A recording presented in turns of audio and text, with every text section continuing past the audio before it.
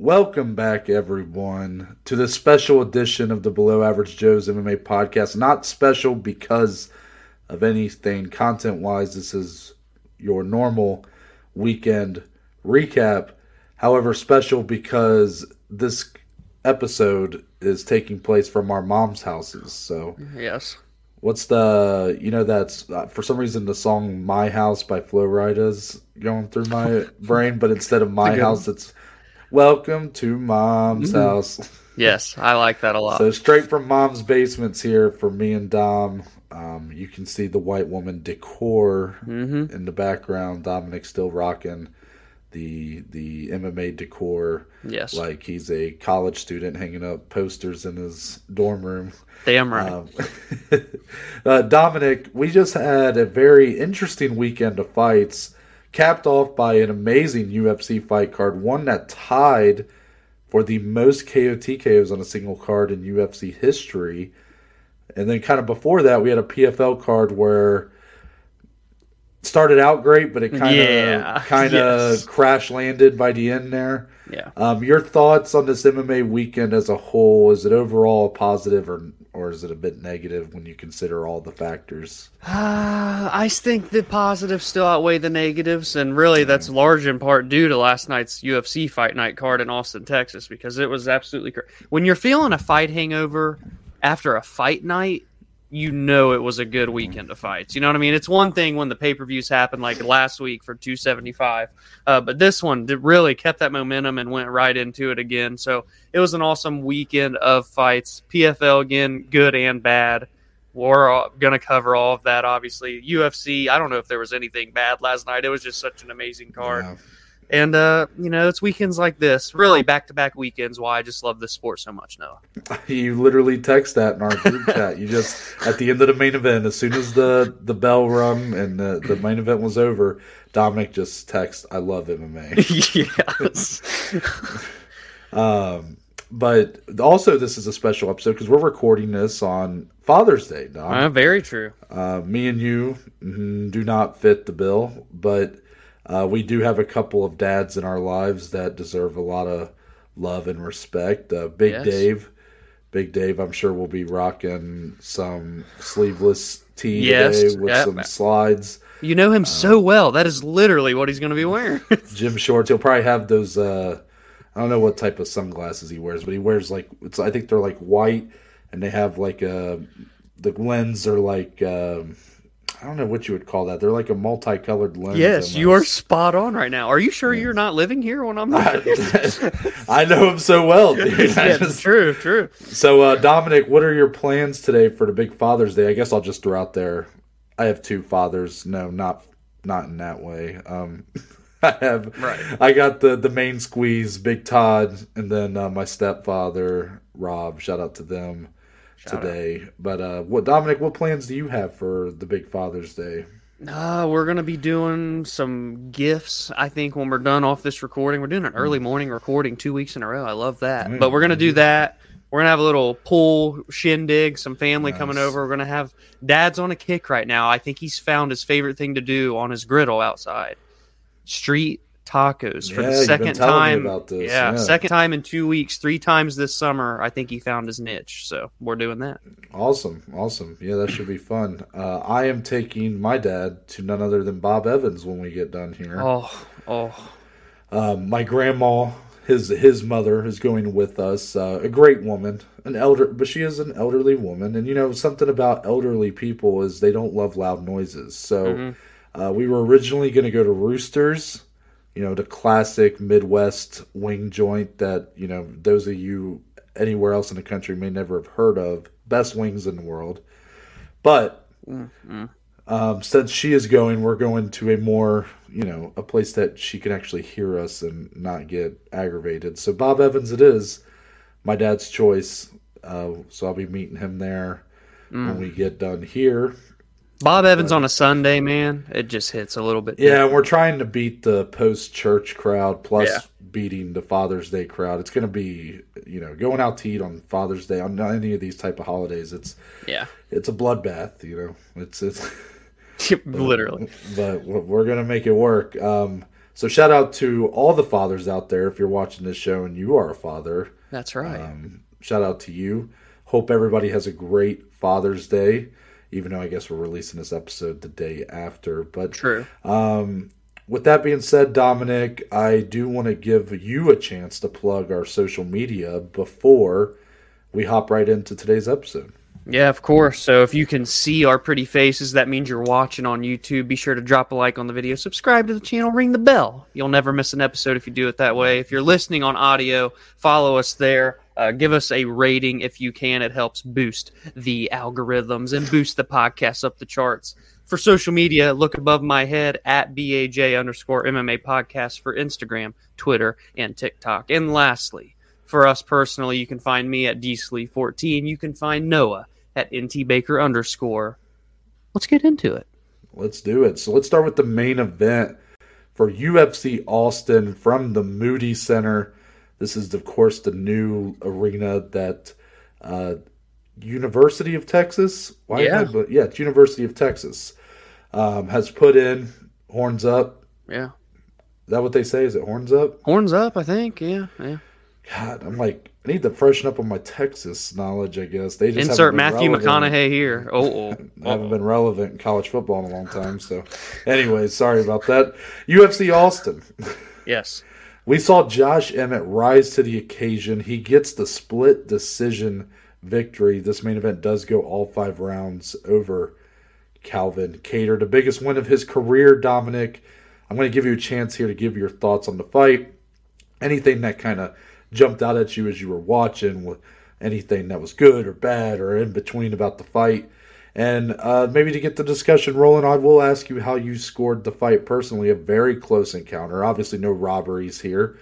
But at 48-47, no matter which way you had it, seemed to be the theme for most journalists and, of course, the 3 judges themselves. So just, I'll open the floor to you.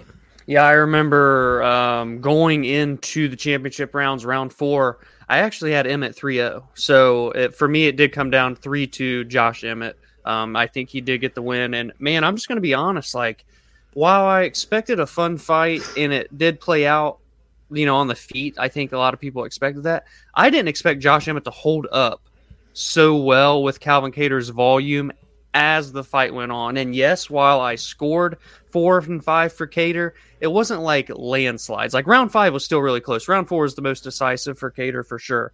But dude, like Emmett was right there the whole time. He was doing so much more than just the one punch power looking for a knockout. He was putting together combinations. His shots just seemed to be doing a tad bit more damage, at least in terms of the impact. We know that Kattar dealt damage visibly to Emmett's face, and he's done that a lot lately in his fight. So it was just such an amazing fight. Calvin Kattar has went the distance, Noah, 4 straight times in 25-minute fights. The octagon time is just racking up for him.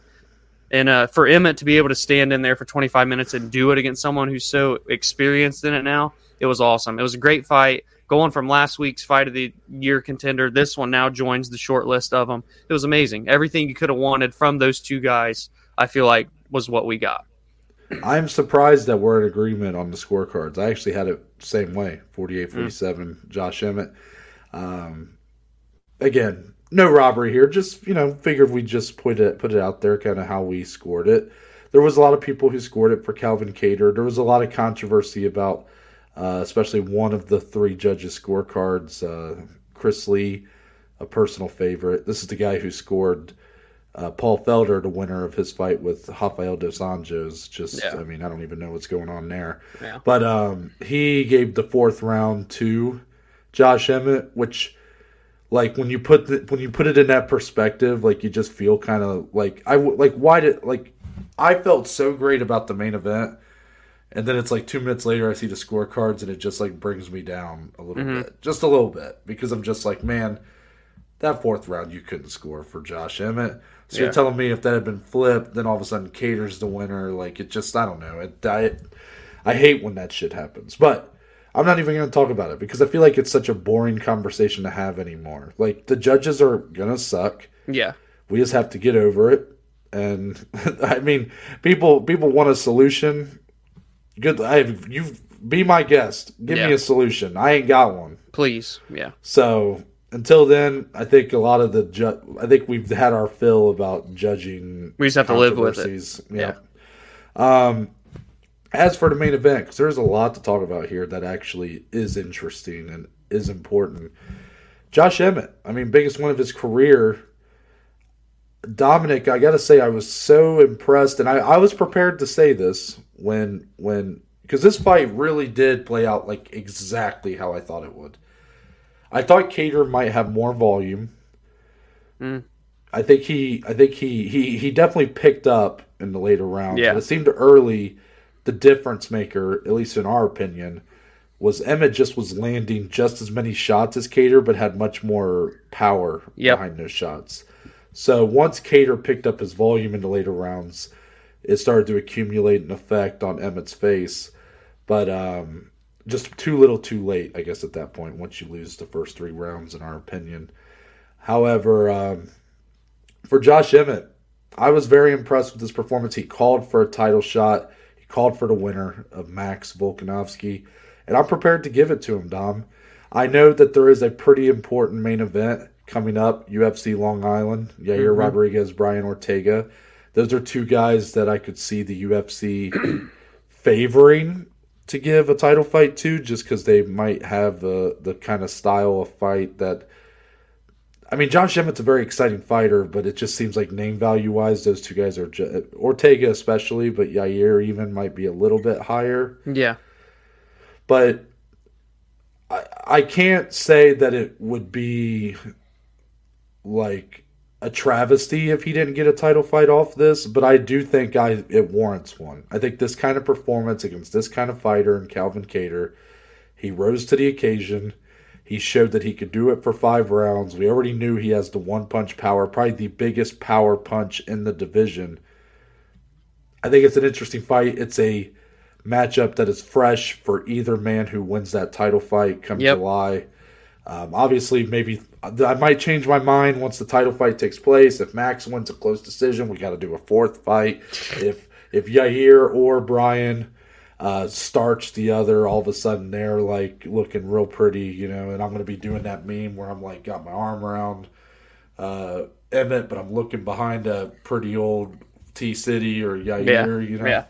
But I want to get your thoughts on that. Do you feel, when you walk away from this main event, did it feel like, you know what, Emmett does deserve a title fight? Or is it a bit like, well, maybe he's ready for a title eliminator? Yeah, I'm all for him getting a title fight. I mean, this is 5 wins in a row. It's a fresh matchup. He's doing it, you know, against good guys now in this division. I think a win over Calvin Kattar says a lot about how good you are at featherweight right now. So really for him to get it, I think it does just come down to the scenarios. So it's like, well, if Volkanovski wins and Ortega wins, or, you know, he might be a shoe-in because we've already seen that fight less than a year ago. But, you know, if Holloway wins and Yair wins, that's another good scenario for Josh Emmett because those 2 have already fought each other. So, like, there's just so many moving pieces that I think there's a way for Emmett to slide in there without having another fight. I get this feeling that he will have to probably still fight one more time. But if he were to get the title shot for the winner in July, I'd be all for it. I mean, again, 37 years old. He's never been there before. What's the trouble in getting him to it now? He's on the biggest win streak out of all those guys, regardless of the name value. So if you want to do it off that, then he does deserve it. So it feels like it's now or never for Josh Emmett. And again, this fight, part of me is kind of happy he won, and it's not because of any sort of favoritism I have towards him over Calvin Kattar. I love both guys, obviously. I think so much respect for both of them and for what they bring to the octagon each time out. But I feel like Calvin Kattar has so much left after this fight that it, like, you know, it's a small setback, but he'll be back. For Josh Emmett, though, it really felt like if he didn't get this nod, then he was never going to be in a title fight. Yeah. And for me, it's just kind of capitalizing on what you have right now. Now, again, a lot could change. A couple weeks from now, that title fight takes place. Who knows what happens? Who knows what's going to catch our interest after that, after UFC Long Island. But I want to try to open it up now and stand firm that I would love to see Josh Emmett get that title fight. I think he's earned it. Yeah. You've seen him win fights every which way. He's been able to knock people out cold like Michael Johnson. He's went into wars with Shane Burgos where he didn't come out the same. And also he had an affair like this, which was a bit of a technical war, but showed that he's not just a brute. You know, he does carry a lot of precision behind his strikes. Yes. I guess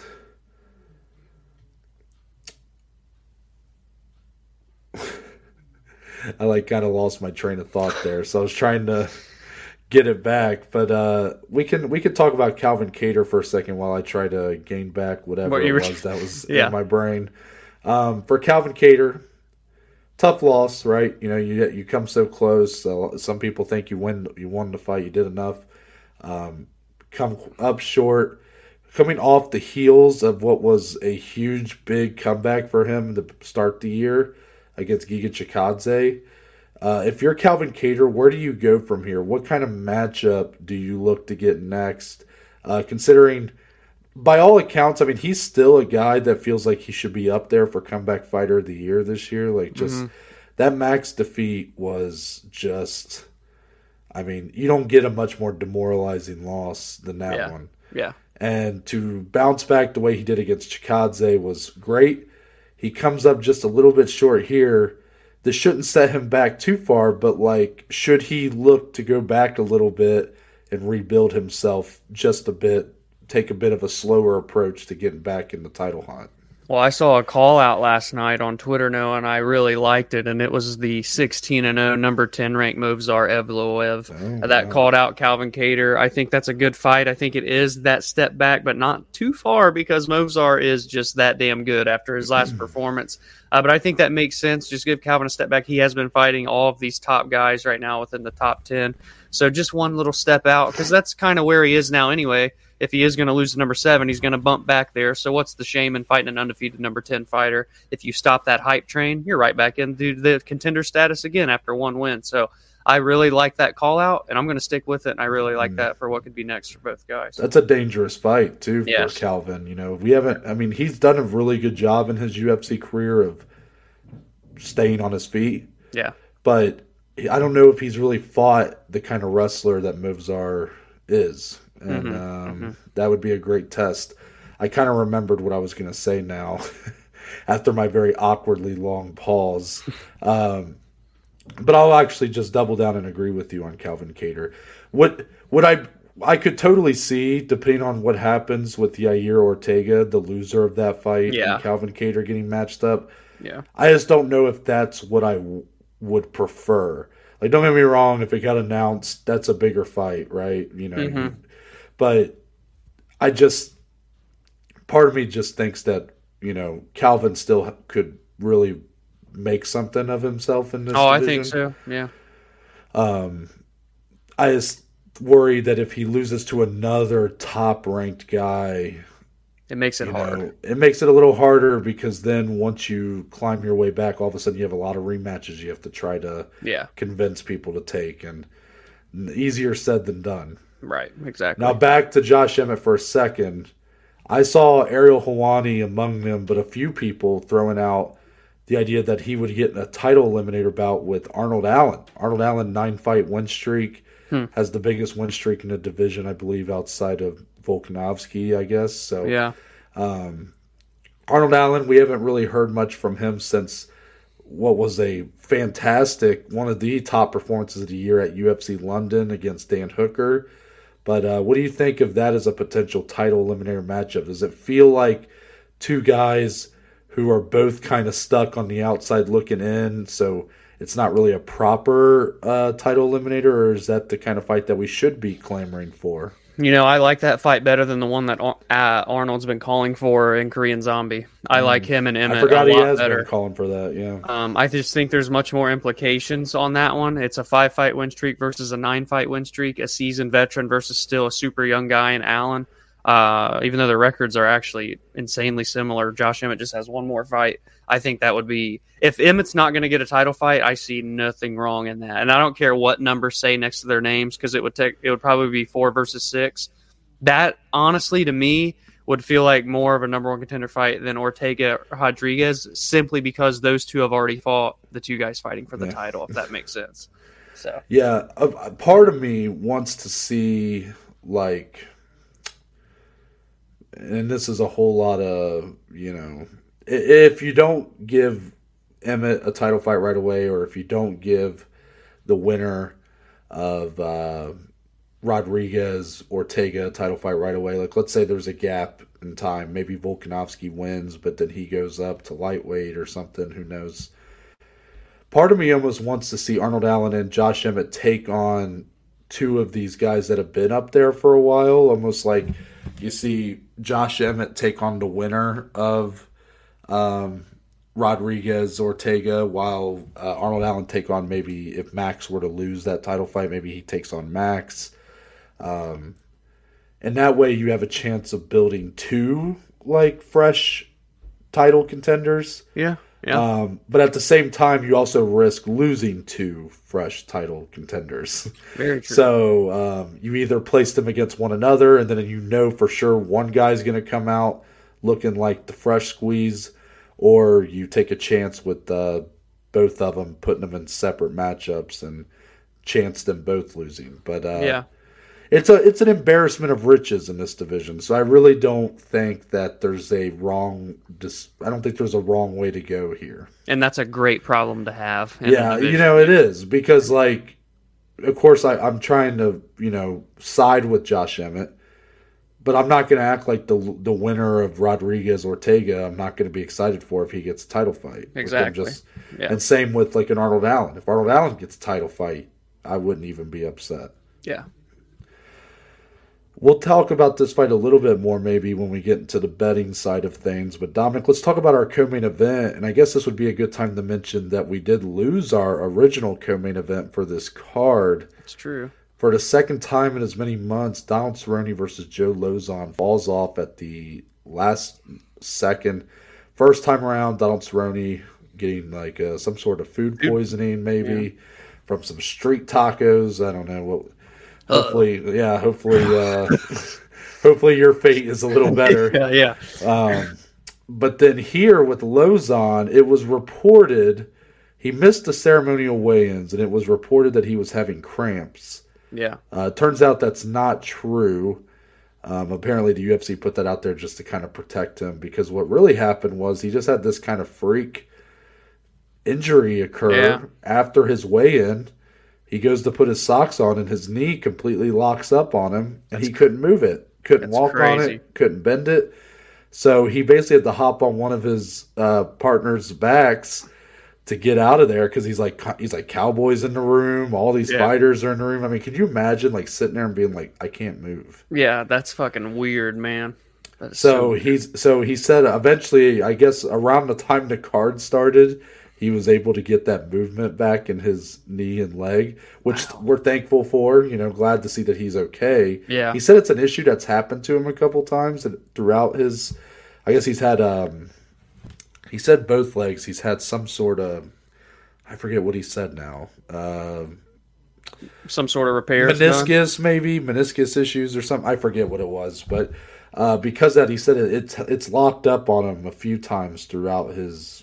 Well, I guess last few years, but he said usually you just kind of shake it out. Yeah, you shake it out and you're good. He said this time that didn't happen, but he was around the time of the card starting, he was good. And I just imagine like if this were like 25 years ago, like the UFC might just be like, all right, you guys are still fighting. Yeah. But obviously, with the commission and them notifying them that the fight wasn't taking place, probably not going to happen. Dana did say in his post-fight presser that he will not rebook this fight. Yeah, he just feels like it's like probably what's the point? They gave Cowboy the option to have a fight in July, but Cowboy said he wasn't wanting to make that cut again, which understandably, it's already a brutal cut for him. So we likely won't see Cowboy back until like the fall, at some point. And then for Lauzon, I don't know if we'll ever see him back. I mean, he just he was already hadn't fought since 2019. So kind of a damper for that, especially because Cowboy in Texas, it's just unfortunate. Yeah. But what we did get rose to the co-main event spot was Kevin Holland and Tim Means, Dom. And call Big Mouth because Kevin Holland, 2-0 as a welterweight. He gets the second round submission of Tim Means, Dirty Bird himself at 1:28 seconds in. Your thoughts on Kevin Holland at welterweight, Dominic? Is he a real threat? Oh, I think he's really good, man. This is his weight class. We wanted it for so long, and we've gotten to cover Kevin Holland so much on this podcast because he fought 5 times in 2020. So we've talked about him so much and how we have been interested in 170, and he has made it look so good thus far. Not necessarily perfect. I mean, he's getting hit a little bit. He's making them fun. But at the end of the day, he's really putting statements on the way that he has won against Cowboy Oliveira and now Tim Means, the Dirty Bird. So I think he needs to get a top 15 opponent next. No more, playing around. No more tit for tat. Put him into the top 15. Honestly, I don't even care who it's actually. I do care who it's against. Did you hear his call out? I heard he wants to fight Sean Brady, which is a sick fight. Is that what you're pointing Yeah, that's to? what he said. Yeah, that would be a sick fight, but I think Sean Brady deserves to fight up. I think he's undefeated all the way up there at number 9. It's fair. Kevin Holland, Michelle Pajera, thank you very much. That's the fight to make. That's a funny one, Dom. That's a good meme fight right there. Kevin Holland looked great. No surprise. Tim Means looked good, actually. Tim Means did look good. It's interesting that Kevin Holland, I think his potential is still, sky high. Yeah. And some people might look at like his first 2 fights here and they might kind of poke holes in Tim Means had some success, Cowboy Oliveira had some success, but both those guys are high action fighters, man. They really go for it. And for Kevin Holland just to kind of not even really weather any storm, but he just sort of he played with them a little bit in the sense of he played their game. He went tit for tat for a while, but the hand speed, Dom. Whew. I mean, he has some of the fastest hands in this He is very division. powerful too, man. Yeah, I mean, susceptibly so. Yeah. A lot of that being because of the reach. I mean, that reach advantage definitely worked him a lot of favors here. Even though Kevin Holland's big problem is he doesn't really fight long. Like, he actually gets into a pocket quite normally. But at times here, he showed a little bit more willingness to play the reach advantage, and it worked to his favor to get that submission win. You do most of your work on the feet, but then you get a nice. Was it an anaconda choke? I feel like it looked like a Darce, but they call them Bravos now. I thought they were Darces, but yeah. So he got that choke on. You get the whole package right there, right? I think people forget how good he is on the ground. Actually, well, he's a jiu-jitsu black belt, so I mean. Everybody looks at his ground game as being weak, but that's more the wrestling. Like, it's different. Yeah. His submissions are very strong. The wrestling's been the issue for him. Right. I'd like to think he's made some improvements. Is it enough to where I'm welcoming a Sean Brady fight next? Maybe not. Yeah. I think that's I do kind of agree with you that Sean Brady, I kind of want to see him take on like a Wonder Boy or somebody like that. Yeah. I can't deny, though, that it's a sick fight for Kevin Holland to take on Sean Brady. Yeah. The Michelle Pajera fight's interesting. Michelle Pajera just against anybody is so interesting because he's like 28 years old, but he looks 52. Yeah, yeah. But he's also he's got the body of the Liver King. Like, the dude's fucking massive. Yeah, yeah. I don't know, but Kevin Holland, great stuff. I mean, he's a superhero. He saved the third. Yeah. What was the story behind this? Did you read any of it? The night before the fight, Friday night, after weigh-ins, him and his team went out to get waters and stuff from a liquor store that was close to the area. And there was a guy running down the street that had stolen perfume from, I guess, a store or something. And people were like, hey, come back here, blah, blah, blah. Kevin Holland saw that happening, sprinted and tackled the thief and got the perfume back from the guy. He is just he's just there. He's in the right place at the right time. But the thing is, with Kevin Holland, he's not afraid to go fucking do something about it, man. He is really like a miraculous person. All the stuff you hear about him doing, this is like the 4th or 5th time this year. And it's only June that he's had something like this go on. It's crazy, man. He's literally Batman. Yes. It's crazy.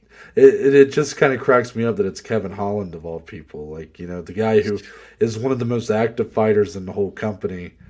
And meanwhile, at the same time, he's taking on fights in the street, too. Yeah, it's protecting wild the streets, you know. We've never really seen anything like this in the UFC before, ever.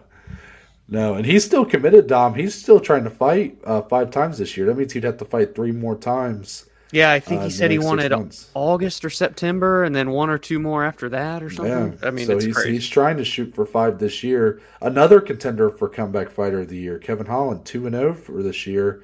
Yeah, he had a rough 2021. Yeah. So 2-0 this year, though. I think that's a pretty good start. Oh yeah.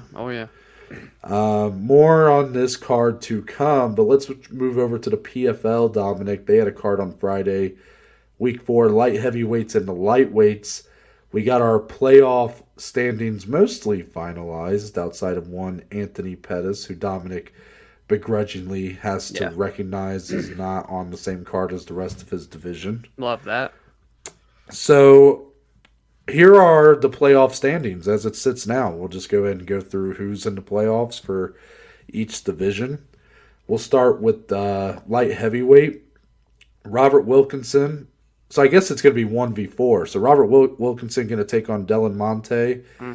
And then you have Omari Akhmedov taking on Antonio Carlos I like Jr. that a lot. I mean, Dominic, tell me isn't that the fight right there that's probably going to determine the winner of the whole season? I mean, the way it looks. Robert Wilkinson's looked real good, but Akhmedov, Carlos Jr., 2 guys that are UFC veterans that have a lot of high-level experience, and Antonio Carlos Jr., of course, the champion from last season. Yeah. That's a great fight for whenever that does take place. Oh, I love that fight so much. And meanwhile, for lightweights, we've had a lot less finishes, so the score totals have been that kind of adds a little bit of intrigue, though, because it means like you get one big finish and you might be the number 1 seed. Yeah. Anthony Pettis is still listed as the 1 seed with his first-round finish in his first fight. So that shows you the kind of difference in score totals, because I think Robert Wilkinson had 11 points in his number 1, and Akhmedov had 11 points as well. Number 2, Olivier Aubin-Mercier. Technically, they're tied for first, but I believe Anthony Pettis has that 1 seed locked up no matter what. Because it was a finish, yeah. I believe so. Even if he loses in his next bout with Stevie Ray, I believe he still holds on to the 1 seed. Yeah. So OAM, the Canadian Gangster, at number 2. Number 3, our main event winner, Alexander Martinez.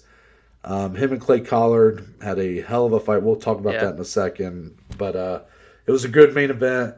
Alexander Martinez edges it out. That means he gets the 3 spot. And number 4 right now, Dominic, is last season's winner, Rosh Manfio. Had a disappointing loss to OAM. Yeah. And he does sit at number 4. Now, there is one caveat to this. This is not finalized because Stevie Ray still has a chance, Dom, to get into the playoffs. Can add a lot of intrigue to his bout with Anthony Pettis coming up soon. If Stevie Ray gets a finish, it's going to be at some point in round 3. There's going to be some sort of time.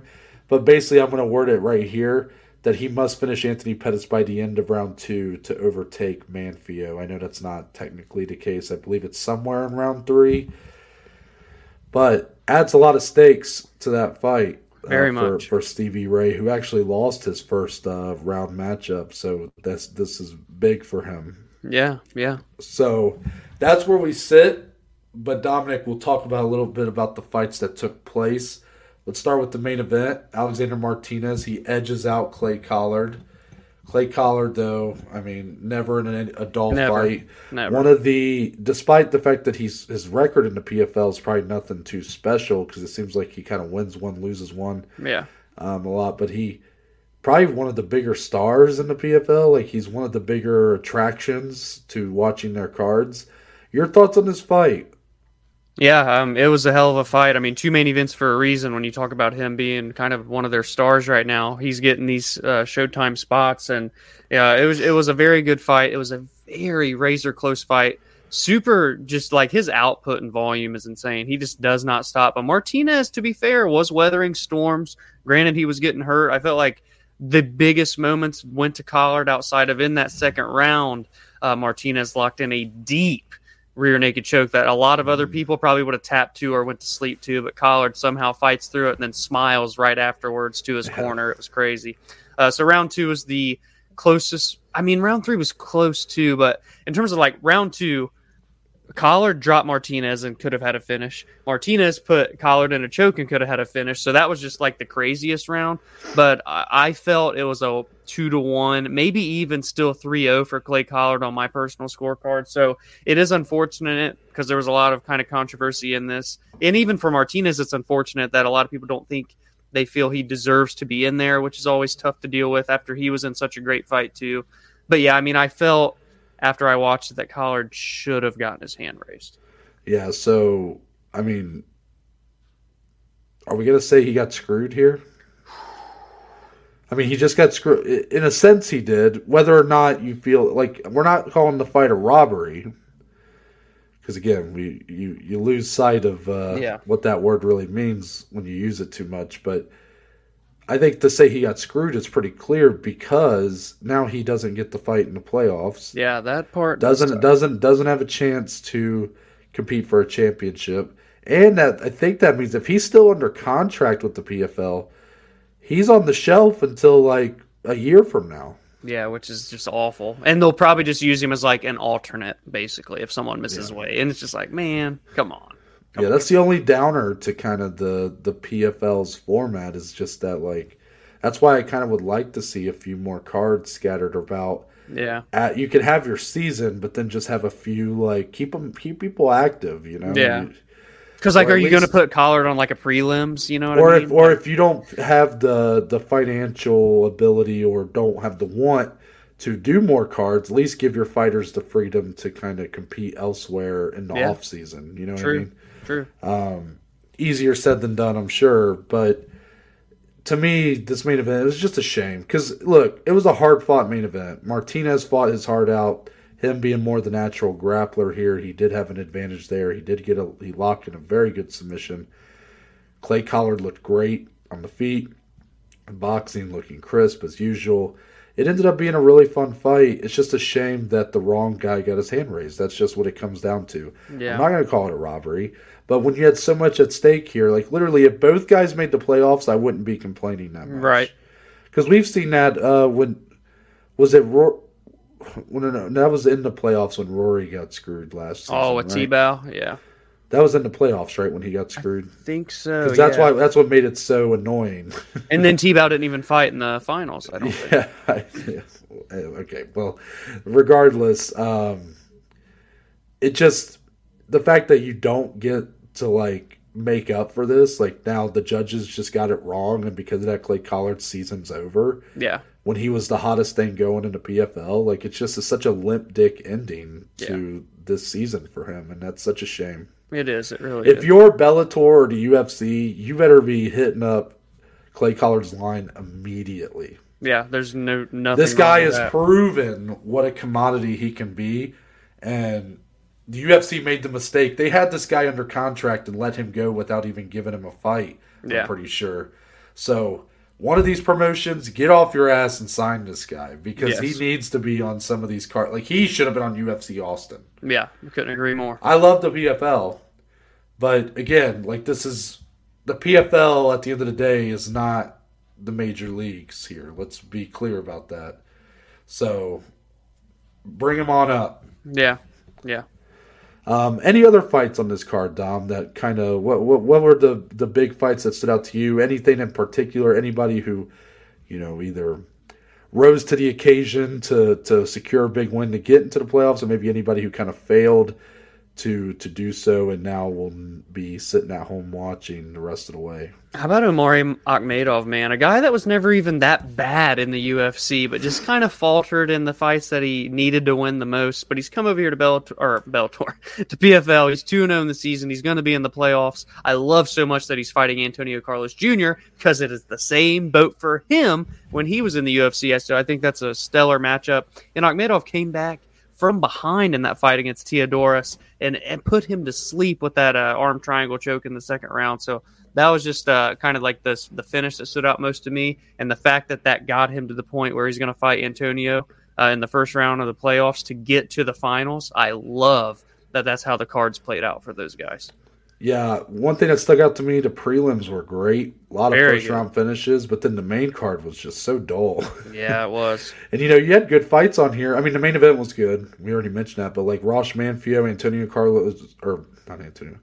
Rosh Manfio, Olivier Aubin Mercier, downer. Yeah, not a great Antonio Carlos Jr., Brucey Soto, downer. Yeah. Jeremy Stevens. Who did he fought? Miles Price. Miles Price, thank you.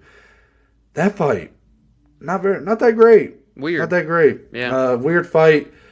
Jeremy Stevens may have gotten gifted a decision. I didn't really score it, so I don't really swing one way or another. Tough weight cut for Jeremy too. Yeah, he had to cut off the hair, cut off the beard, made him look older. By the way, he was looking his age a little bit here.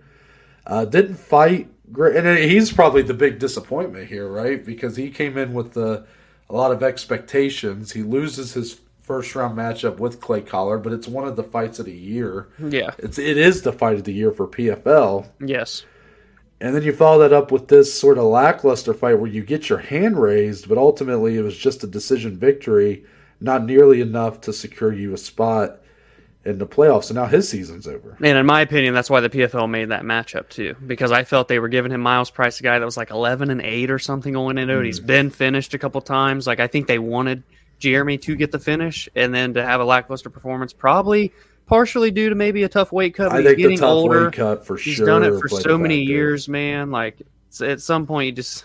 But you know what? He hasn't won in like how many years? So it's regardless of how bad the fight may have been, at least he's in the win column. Yeah, if he would have gotten a loss, I would have wondered, because like same fight, but just the judges scored it for Miles. His opponent. I wonder if we're having a different conversation, just because we could be. Because really, a lot of people didn't score it for him, from what I saw online. I didn't score the fight, again, just to be clear, but it seemed like a lot of people thought he lost his fight. So, but then again, now, like you said, kind of with Clay Collard, Jeremy won the fight, but he's not in the playoffs. So now what? You brought in this big signing for the year. Yeah. The big signings for the PFL have not went well. Like, they didn't go good last year. Anthony's could potentially pay for it this year and make the playoffs, but still, man, it's just like, in the grand scheme, it's not went definitely how they wanted it to, at least. Yeah, very true, very true. Let's move on to the fight announcements, Dominic. We do have PFL action this week as well, so we'll have more to get into. The heavyweights, and I forget who else is with them. Is it featherweights? Featherweights, yeah.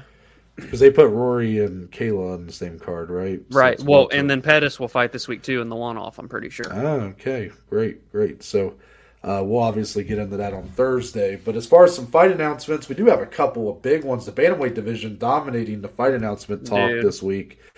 Bantamweight title, Dominic. This is, where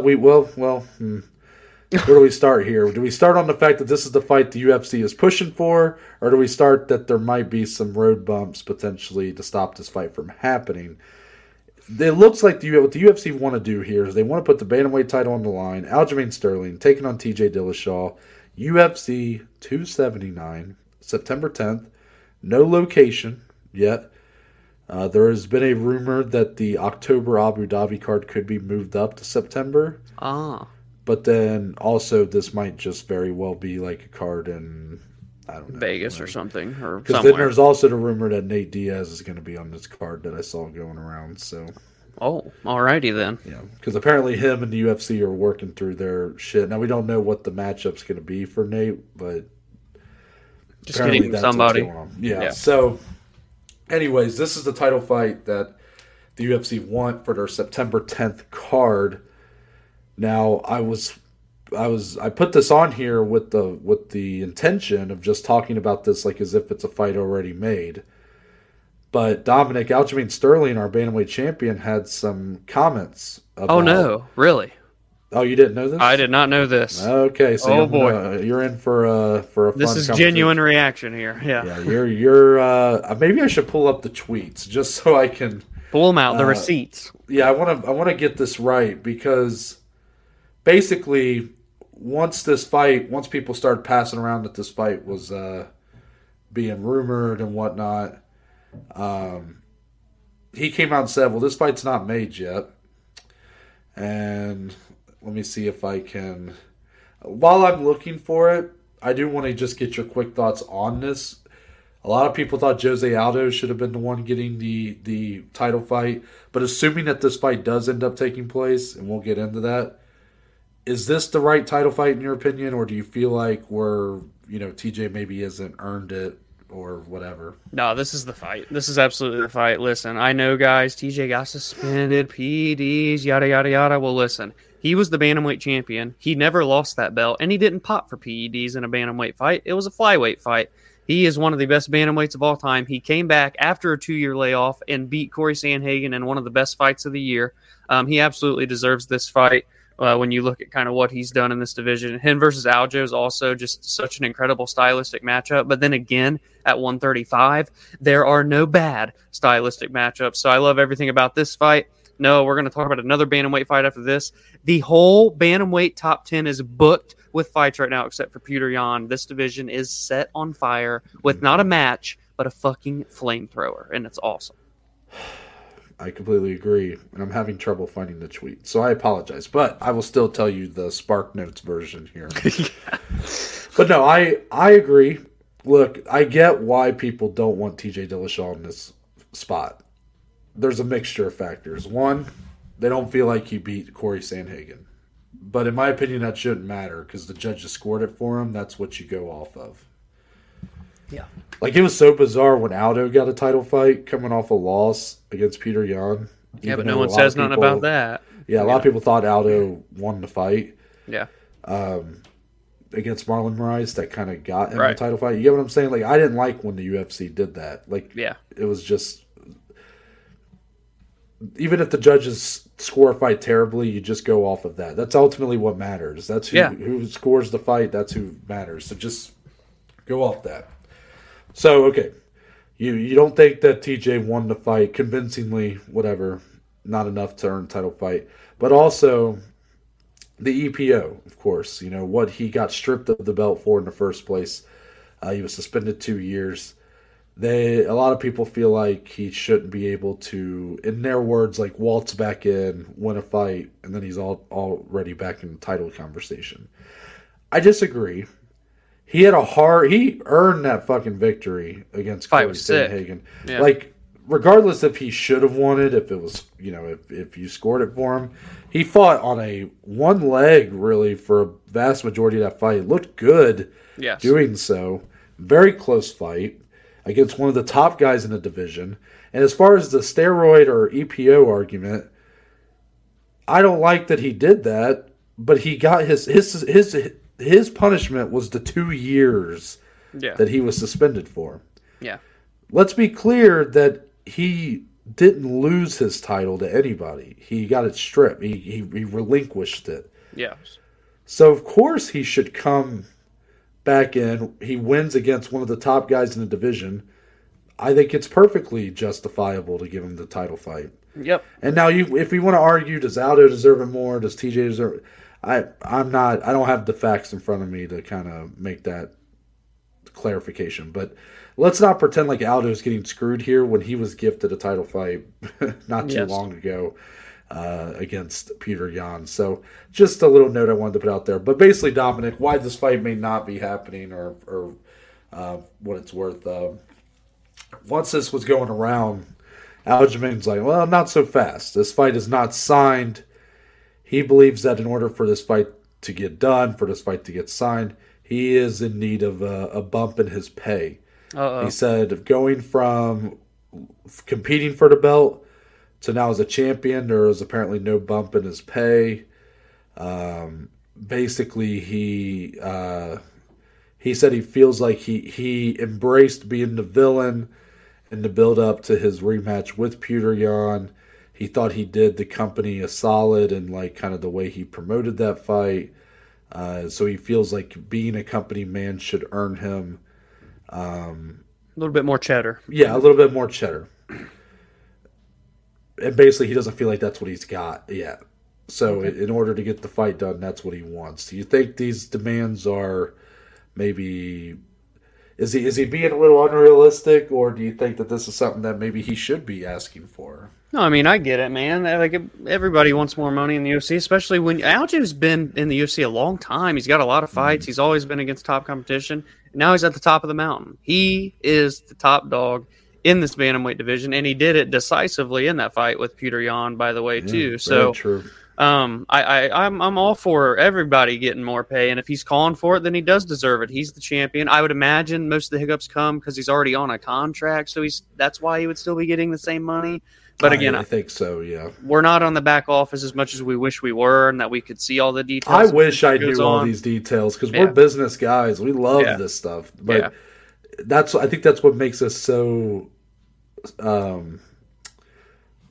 There's so much pause to even speak on it for us because we understand there's so much maybe that how much can go into some of these contracts and business dealings, and it's not as easy as just here's your bump. Here's $1 million. It's just not really how it works, and I think most fans get that, but I also think most fans just. I think maybe there is. I think there's reason to. Nobody's above. What's the word? Criticism. Right. So, I think the UFC you can throw criticism their way for sure, but I also think that there's a reason why, even with the criticism, nothing's changing and nothing is really being. People, as long as people are willing to fight for a price, they're gonna fight for that price, and that's the price they're gonna get to fight. Yeah. So it's kind of like you can get mad at the UFC all you want, but at the same time, it's like. The fighters are the one taking the fights, and you can argue that maybe, there's a lot there, right? You dig deep, and it gets really messy. Can of worms. Yeah. Now, I will say I agree. Aljo, you're the champion. Nobody thought you were going to beat Peter Yan that second time. You went out there, you did it. You did it decisively. All respect to him because he did take a lot of unfair shit in the lead up to that fight, and during the fight, all of it, even after the fight, like he's taking some shit. Yeah. And it all stems from literally taking an illegal knee to the face. That wasn't his fault. Yeah. That's what's so crazy how this all started. But here he is. Again, anything he can negotiate for himself, I will happily support him doing so. I want him to have that leverage.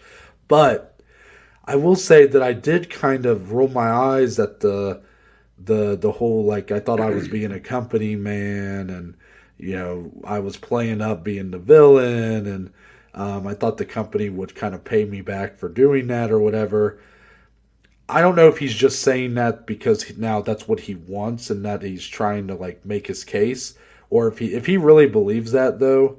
I mean, what in the history of the UFC or of any company has told you that a corporation, out of the goodness of their heart, is going to make it worth your while because you promoted a fight a certain way for them, or because you fought a fight a certain way for them?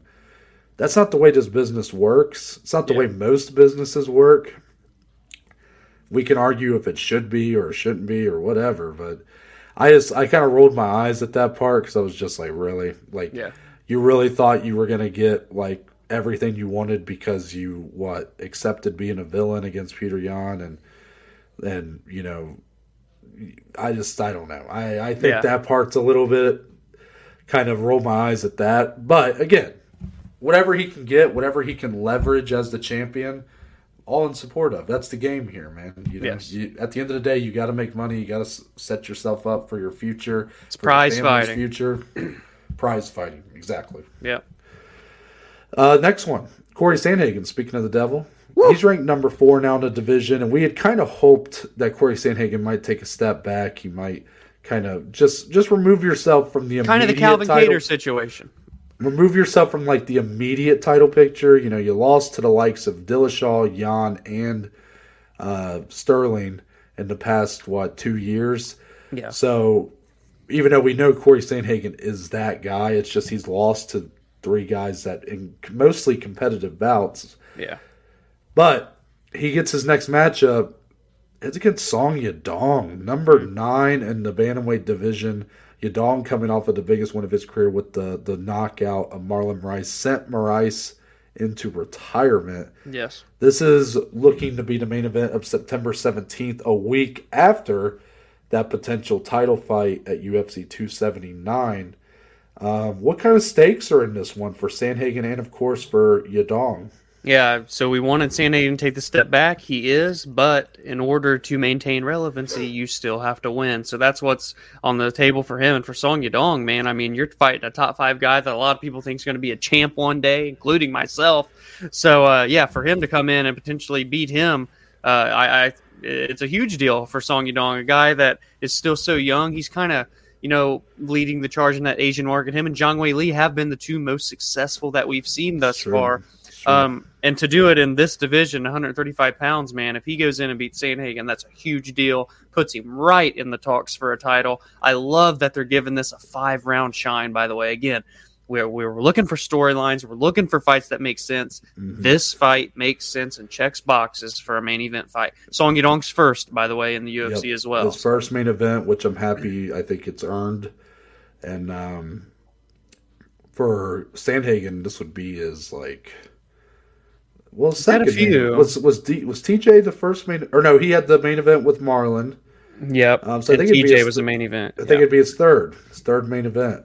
Yeah. So it's kind of interesting that Corey, who at one time was kind of the wonder kid in a way for this division, now he's sort of the veteran here as far as experience, high level experience in the UFC, and he's welcoming the youthful Song Yadong. Song, by the way, ESPN put him as their number 1 fighter under 25 years old. So, yeah, man. So young, so good at this point, but still developing. He's got powerful hands.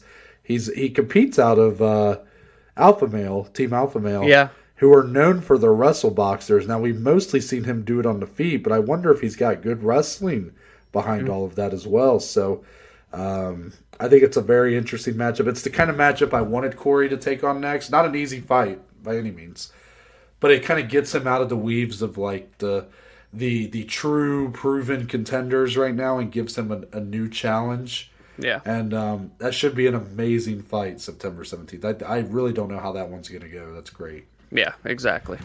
Let's get into the rest of UFC Austin. A lot of fights to talk about here. There was a lot of finishes. Every finish got a bonus.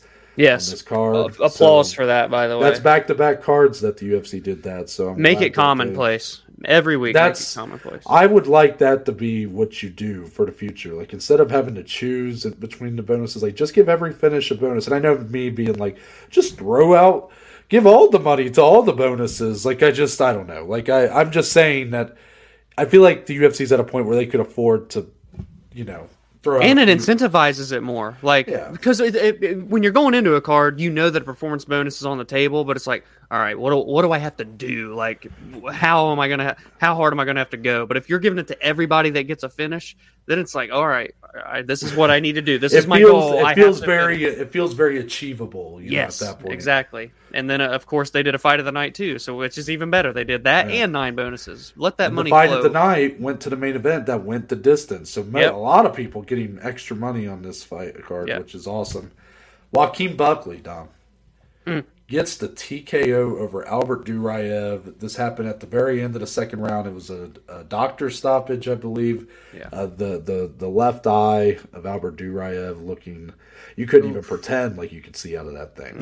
That's how bad it was. There was no pretending. There was no covered the good eye and how many fingers am I holding up? It was just, you can't see. Okay, it was pitch black. No vision. Yeah. So Joaquin Buckley, a big win for him, Dominic. I want you to kind of grade his performance, and then I think it's time we reevaluate, the potential of Joaquin Buckley.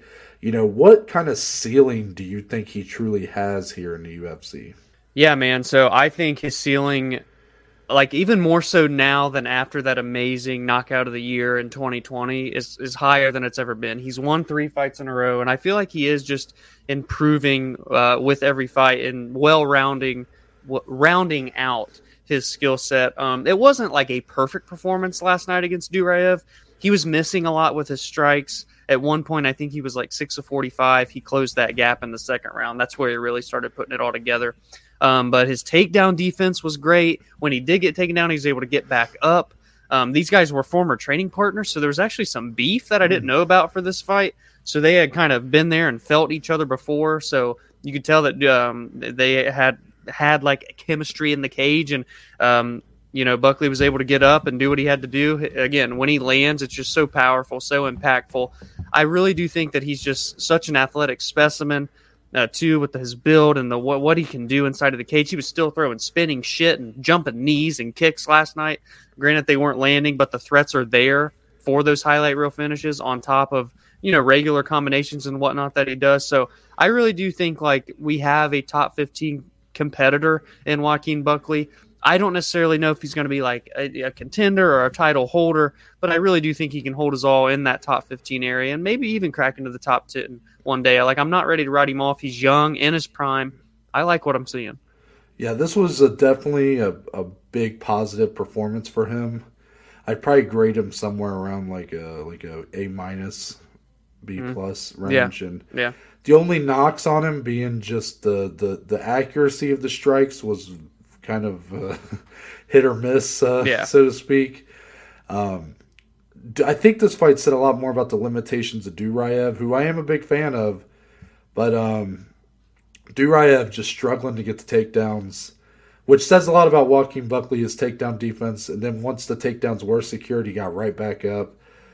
So a lot of positive takeaways for Buckley, but man, those strikes, some of those strikes were just so looping and just not finding homes for a lot of those. He tried to throw some of those crazy kicks, like what knocked out Impa Kazaganai, but just whiffing on him pretty hard. He's lethal, man. He is. Like when he's at his best, he can knock your lights out, but also, man, he can fight a pretty smart fight. I think the improvements in Buckley have been mentally. Yes. I think I've seen that more with him than any sort of physical improvements. He's already a physical freak. He's been a physical freak for a long time, but mentally, his fight IQ has seemed to improve a lot. He seems much more aware of where the strengths and disadvantages lie for him in every given fight, and I respect that. Like against Al Hassan, he was more willing to take that fight to the ground, not trying to get into a dick-sized contest and throwing just bombs at each other. Cardio's looking better too. Cardio did look good. I think he would have held up pretty well in round 3 if that had happened. But I do think that what's holding him back is kind of, honestly, like as good as his power is, his striking and as fun of a striker as he can be, I do think it kind of holds him back a little bit. Like but despite the improvements to the fight IQ, I'm not seeing those improvements in any sort of technical ability in the strikes. Like he's kind of I'm going to compare him to a baseball player that we probably are familiar with because we're Reds fans. He's Adam Dunn. He will hit bombs. Yep. Home run or strikeout. Home run, walk, or strikeout. That's all Adam Dunn did. Yep. But he was awesome. He's great. Yes. Joaquin Buckley, a bit of the same. He gets the knockout blow. He can fight a smart fight.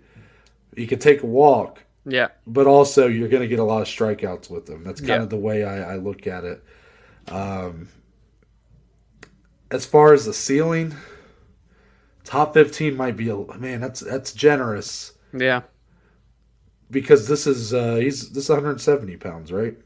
Oh gosh, it's 170 or 1. I think it's 185. I think it is 185. Yeah.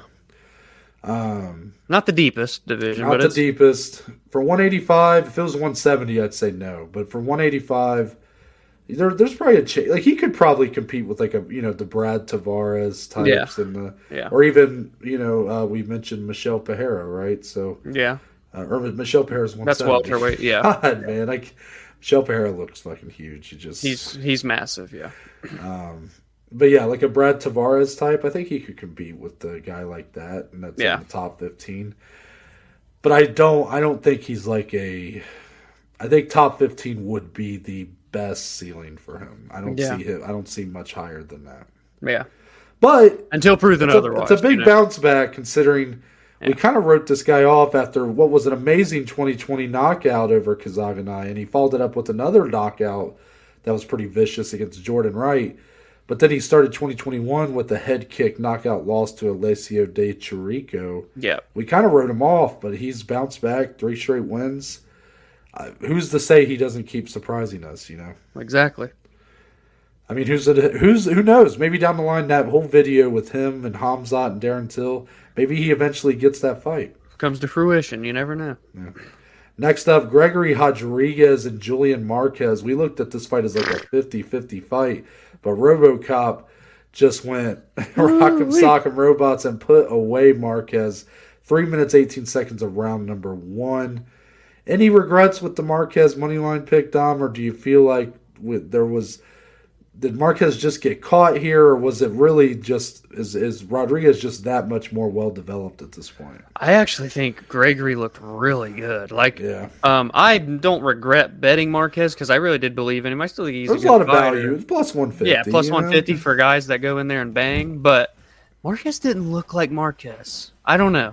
There's something that seemed a little bit off in that fight. I mean, don't get me wrong. He got hit early, and then from there on, Rodriguez just kept hitting him. But, before it got, too gone and out of hand, when it would still, could attain a win, it was like, I don't know. It didn't look like that same Julian Marquez. He's fought from behind before, though, and had to come back and win fights. So, Rodriguez, another guy like Michel Pereira, by the way, looks a bit old. He's only 30. But and genetically just gifted. He literally he kind of looks like Brazilian Skip Bayless. Bald Brazilian Skip Bayless. And Skip Bayless is in really good shape, but he's 68 years old or whatever. So, that says something.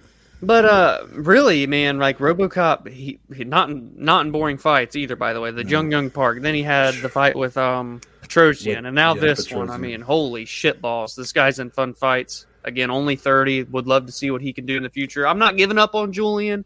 It made me a little weary. It didn't look great for him. So I want to see how he can bounce back, honestly, if he fights again this year. All right. Opened up the main card. Adrian Yanez. First round TKO of Tony Kelly, 3 minutes, 49 seconds in. The fans were really into this fight. There was a lot of heat in the build-up. Yeah. Tony Kelly, a lot of people smoking on that Tony Kelly pack last night. Adrian Yanez, one of the fan favorites of the community, so you kind of had a classic hero-villain here going on.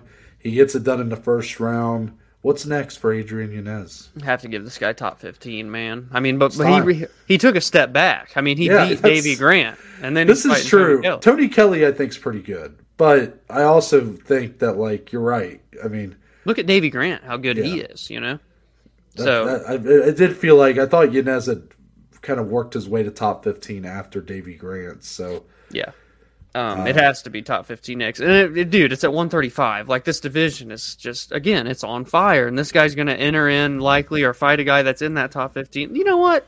Noah, give your thoughts on this fight. I'm going to take a look back here at the back half of this top 15. Let me see here. You know what? Ooh. How about, what do I want to do here? What do I want to do here? This is a very exciting podcast. Well, dude, no, a lot of these guys at 135 are full right now. I don't want to be that guy to say Rafael Assunção because I think that's a little mean, but that's who's number 15 right now. I just think he deserves it, man. Wow, Dom, you really going to go there, huh? Well, listen, Jack Shore's fighting Ricky Simone, or I'd recommend both of those guys, so there's no one else. It's the top 15. No, it's Rafael Assunção or Frankie Edgar. Pick your poison. Which one do you want? Well, are any of these fights happening soon so we can, he doesn't have to take a fight tomorrow. Well, let's see. Simone and Shore's in July. The Munoz O'Malley's in July. What if he takes the loser of Simone Shore, or maybe Dominic? If you don't do top 15, give him a Timur Valiev. Ooh, yeah, just somebody right there. The top 15 thing. I'm not saying his opponent needs to be a top 15. What I'm saying is his next win should give him a number next to his name. Yeah, that's a good way to put it. That's a good and like you just said, the matchups may not work out. I mean, Assunção, if you're going to compete, you got to compete if you're going to stick around. But yeah, true. But it was very mean of you to put those two together. Now, I know. For Adrian Yanez, I will say the idea of him versus Sean O'Malley somewhere down the line, that fight they've kind of they played into it a little bit. So the idea of that fight in the future is just like a chef's kiss. I hope we work towards that at some point. Yes, please. One of my bigger surprise on the cards, the debuting Natalia Silva, who I did have a little bit of interest in only because she came in here with 5 straight submission victories, going up against Jasmine Jasudavicius, who I would say is a decent fighter. Her debut, she looked good against Kay Hansen. She won on the Contender Series, got a contract there, so she came in with a little bit of, something. Yeah. And Natalia Silva beat the brakes off of her for 3 rounds. Her striking didn't just look good. And it's like when you see it very clearly in women's MMA, Dom. Like, we watch a lot of women's fights, and a lot of times it's a tit for tat because they don't quite carry that one punch power. Sometimes, and you'll see the women striking, and like it'll be good. It'll be very technical. Yeah. But it doesn't have quite the oomph behind it. Right. Natalia Silva has a ton of oomph behind her strikes. Yes. And that's basically my dumbass American way of saying that I think has a lot of potential. She's I love good. what I saw from her here. If you already come in with a heavy reliance on submissions, but you show that with your yes, striking. Dude. Yes. Just add her to the list of 125 people. I am all in on Natalia Silva right now. There is nobody else on this card who caught my eye like her, which is kind of crazy because she didn't get a bonus. And this card was crazy. Yeah. And this card was so crazy with all the finishes on it and big moments. She was like probably one of my biggest standouts of the whole night. Oh, and I love that very much. 25 years old. She's won 6 or 7 in a row. That was her debut against a tough opponent and made it look like levels above. She made it look like it was Jasmine's first time fighting professionally ever. I mean, and Silva hadn't fought Noah since December of 2019. Yeah, see, I didn't know that. I failed to notice that. And then to come out and do this in your UFC debut, she was a Jungle Fight champion. Listen, hey, I may have had like a Jungle Fight fade because I had Jasmine on a parlay. Dom was talking shit about Jungle Fight. No more. Natalia Silva on the radar, people. You know how much I love the women's flyweights, and now Noah's talking about the women's flyweights. Woo-wee. I loved it. Yeah, that was great stuff. And we followed that up, Dom, with I didn't see this coming. I didn't. I really didn't. And maybe this is the only way that Jeremiah Wells could have got it done. He puts Court McGee to sleep for what you said, the second time in Court McGee's career, his long career. He's had 32 fights. Yeah. Only the second time he has been knocked out. Jeremiah Wells put him out cold 1:34 into the first round. Dominic, Jeremiah Wells is a dangerous man. If he can just improve on his cardio, then this guy, I think you're talking real potential there too, because he's another guy more probably comfortable with his wrestling and submissions. But Dominic, he carries so much power on the feet that he's putting out Court McGee out cold. He's knocking out, I forget the guy's name now. The only guy to beat Colt, or one of the only guys to beat Colby he knocked out Warley Alves. Alves. Submitted Blood Diamond. And that was a huge debut, by the way. Not enough people talk. Warley Alves, very good. I mean, beat Colby Covington back, a long time ago, but knocked him out. Yeah. Now, the big knock on Jeremiah Wells is the cardio. He definitely fades down the line, but man, it was only 1:34, but 3 wins, 3 finishes. He had a Blood Diamond one. I don't know if Blood Diamond's really legit or not, but Court McGee and Warley Alves, those are impressive wins to start their UFC career. Yeah. I mean, I don't know. Again, I'm not going to start saying give him a top 15 next, but he's close. I definitely think he's close. He has to be close. Yeah. That's the only way to put it. Ricardo Ramos got a first minute KO of Danny Chavez with the spinning back elbow, Dom. I believe Were you the one that put this on our Twitter? That I believe that makes Ricardo Ramos gave him 2 of the UFC's 5 total spinning back elbows. Yeah, finishes in UFC history. So. And 2 have came this year. Shout out Molly McCann as well. I mean, holy shit! There you go. What's with the spinning stuff this year in the UFC, man? Spinning back fist last week with Wei Li. Man. Yeah, talk about Ricardo Ramos because I know you were pretty high on him coming in.